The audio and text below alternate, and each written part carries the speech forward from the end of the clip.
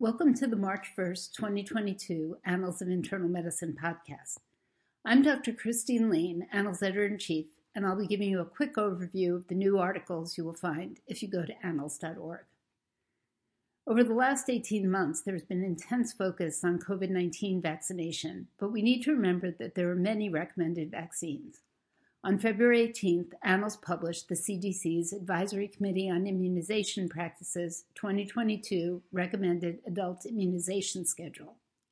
In addition to including COVID-19 vaccination, other changes from last year's recommendations relate to zoster, pneumococcal, and hepatitis B vaccines. This year's schedule is particularly important because many adults, like many children, have fallen behind on routine vaccinations due to the COVID-19 pandemic. The 2022 schedule includes a new feature, an appendix that lists all the contraindications and precautions to each of the vaccines listed in the schedule. As for other changes, the zoster vaccine is now recommended for use in persons aged 19 years and older who are or will be immunodeficient or immunosuppressed because of disease or therapy. The pneumococcal vaccine recommendation is simplified and includes all adults over age 65. While the hepatitis B vaccine recommendation is more inclusive, it stops short of universal recommendation for adults. The 2022 schedule is also approved by the director of the CDC and by the American College of Physicians, the American Academy of Family Physicians, the American College of Obstetricians and Gynecologists, the American College of Nurse Midwives, the American Academy of Physician Associates, and the Society for Healthcare Epidemiology of America. The authors note that physicians should pay careful attention to the details found in the vaccine notes section, as these notes clarify who needs what vaccine, when, and at what dose. Next is an article that reports a cross-sectional study that found that COVID-19 patients' zip codes may be associated with clinical outcomes. The researchers found that patients who resided in high vulnerability neighborhoods presented to the hospital with more severe illness and more often required intensive care compared to those in low vulnerability neighborhoods. Differences in COVID-19 illness severity and outcomes, including rates of hospitalization and mortality, have been demonstrated to be related to patient race, ethnicity, and location of residence. The study authors previously found that U.S. counties with higher levels of social vulnerability or disadvantage based on socioeconomic status, housing, and other factors experience greater COVID-19 incidence and mortality. Researchers from the University of Michigan studied health data for 2,678 patients hospitalized with COVID-19 at 38 Michigan hospitals to determine whether COVID-19 hospitalization outcomes were related to neighborhood-level social vulnerability, independent of patient-level clinical factors. Patient data was assessed in combination with the zip code-linked Social Vulnerability Index, a composite measure of social disadvantage. The authors found that patients living in high vulnerability zip codes had lower pulse oximetry readings and higher respiratory rates upon admission compared to patients living in less vulnerable zip codes. Once admitted, they were more likely to receive mechanical ventilation, experience acute organ dysfunction, and develop acute organ failure even after adjusting for individual patient clinical characteristics, suggesting that neighborhood social disadvantage effects observed were independent of individual level factors related to patients' age and pre-existing comorbid conditions. The authors noted that once patients were hospitalized, however, they did not experience differences in hospital mortality or discharge disposition.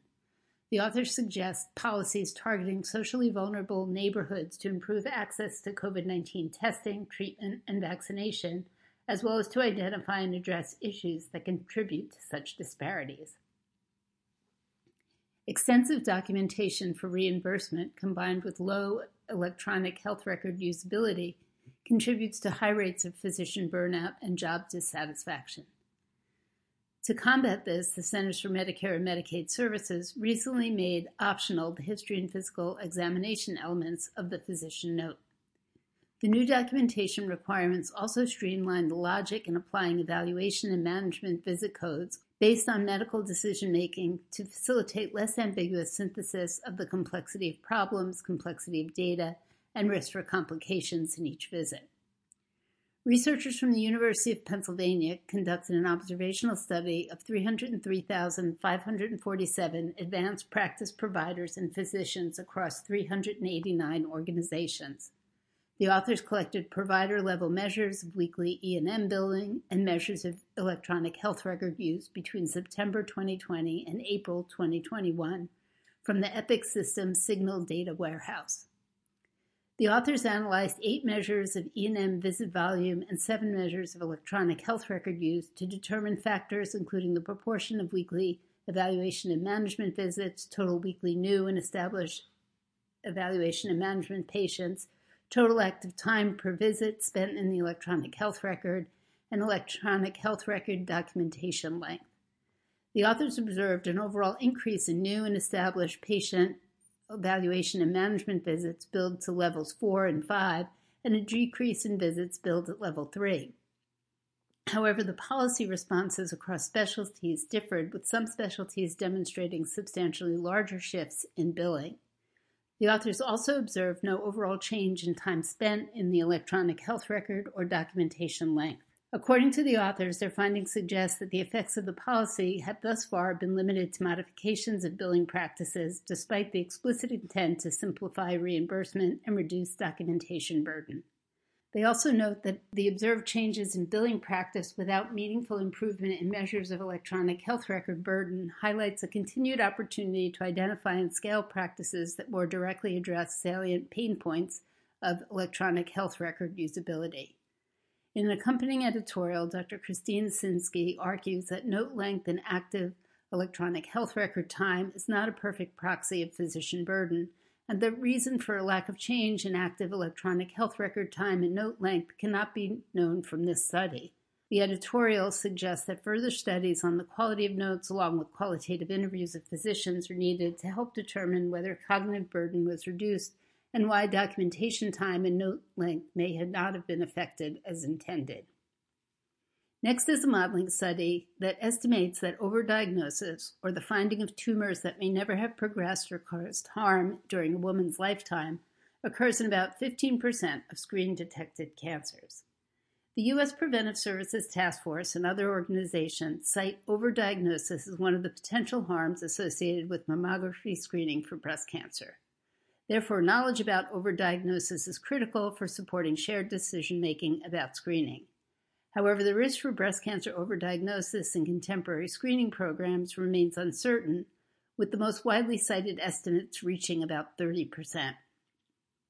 Researchers from Duke University and the Fred Hutchinson Cancer Research Center studied data from the Breast Cancer Surveillance Consortium facilities to estimate the rate of breast cancer overdiagnosis in contemporary mammography practice for a cohort including 35,986 women, 82,677 mammograms, and 718 breast cancer diagnoses.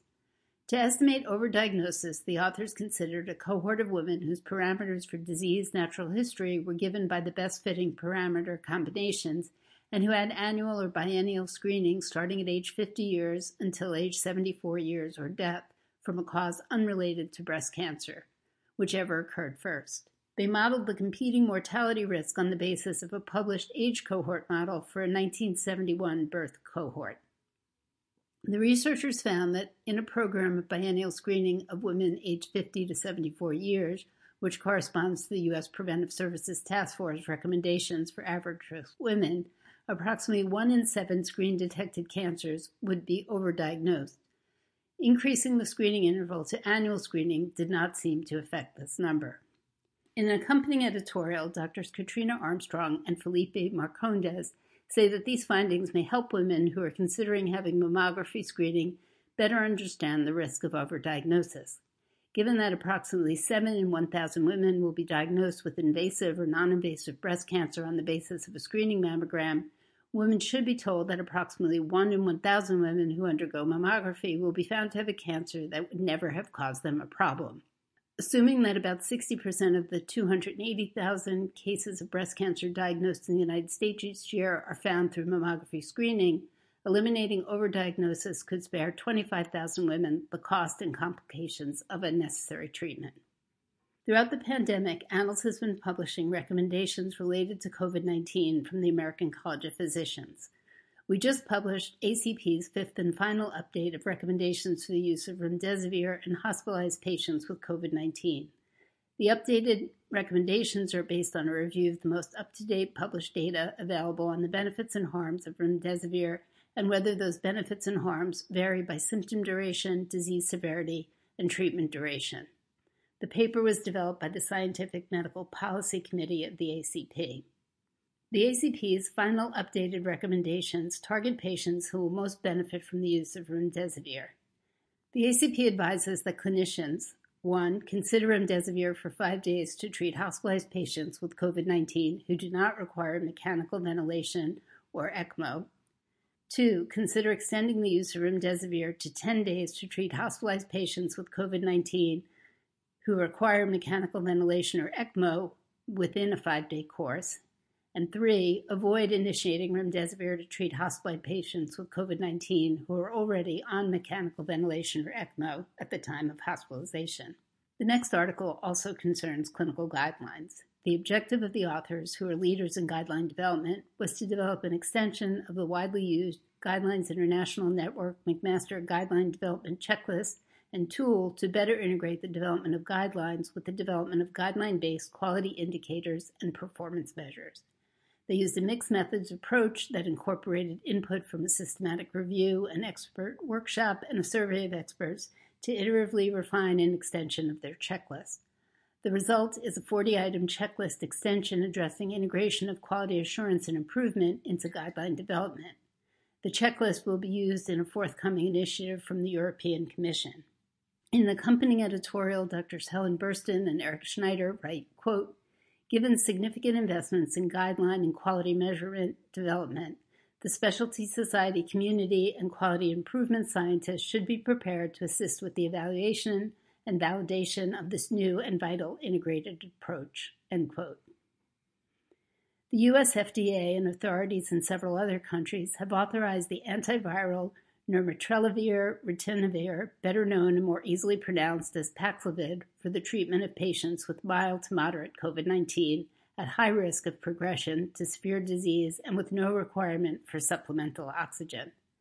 Paxlovid will be primarily administered outside the hospital setting as a 5-day course of oral treatment. The ritonavir component boosts plasma concentrations through the potent and rapid inhibition of the key drug metabolizing enzyme cytochrome P450, and thus Paxlovid has a high potential to cause clinically significant interactions with other drugs metabolized through this pathway. It is critical that prescribers be aware of drugs that are absolutely contraindicated for use with Paxlovid, those that can be safely co-administered, and be informed on strategies to manage drug-to-drug interactions to prevent unnecessary denial of Paxlovid treatment or inappropriate stopping of long-term medications. On March 1st, Annals published a brief article summarizing the effects of ritonavir on drug disposition and discussing factors determining the likelihood of having a clinically significant drug interaction. The authors provide readers with resources to determine whether their patients' drugs are likely to interact with Paxlovid and strategies for the avoidance and management of potentially clinically relevant interactions. Even though COVID-19 cases are currently trending down worldwide, this is important information as infections are likely to continue to occur. Also new is the latest episode of the Annals on Call podcast. This episode discusses if, when, and how to use procalcitonin in the diagnosis of pneumonia. That brings us to the end of the new material for this podcast. I hope I've enticed you to go to annals.org to take a look at some of the new articles I've mentioned. There are ample opportunities to earn CME and MOC credit if you do. Stay well, and please return in 2 weeks for the next Annals latest podcast. Thanks to Beth Jenkinson and Andrew Langman for their technical support.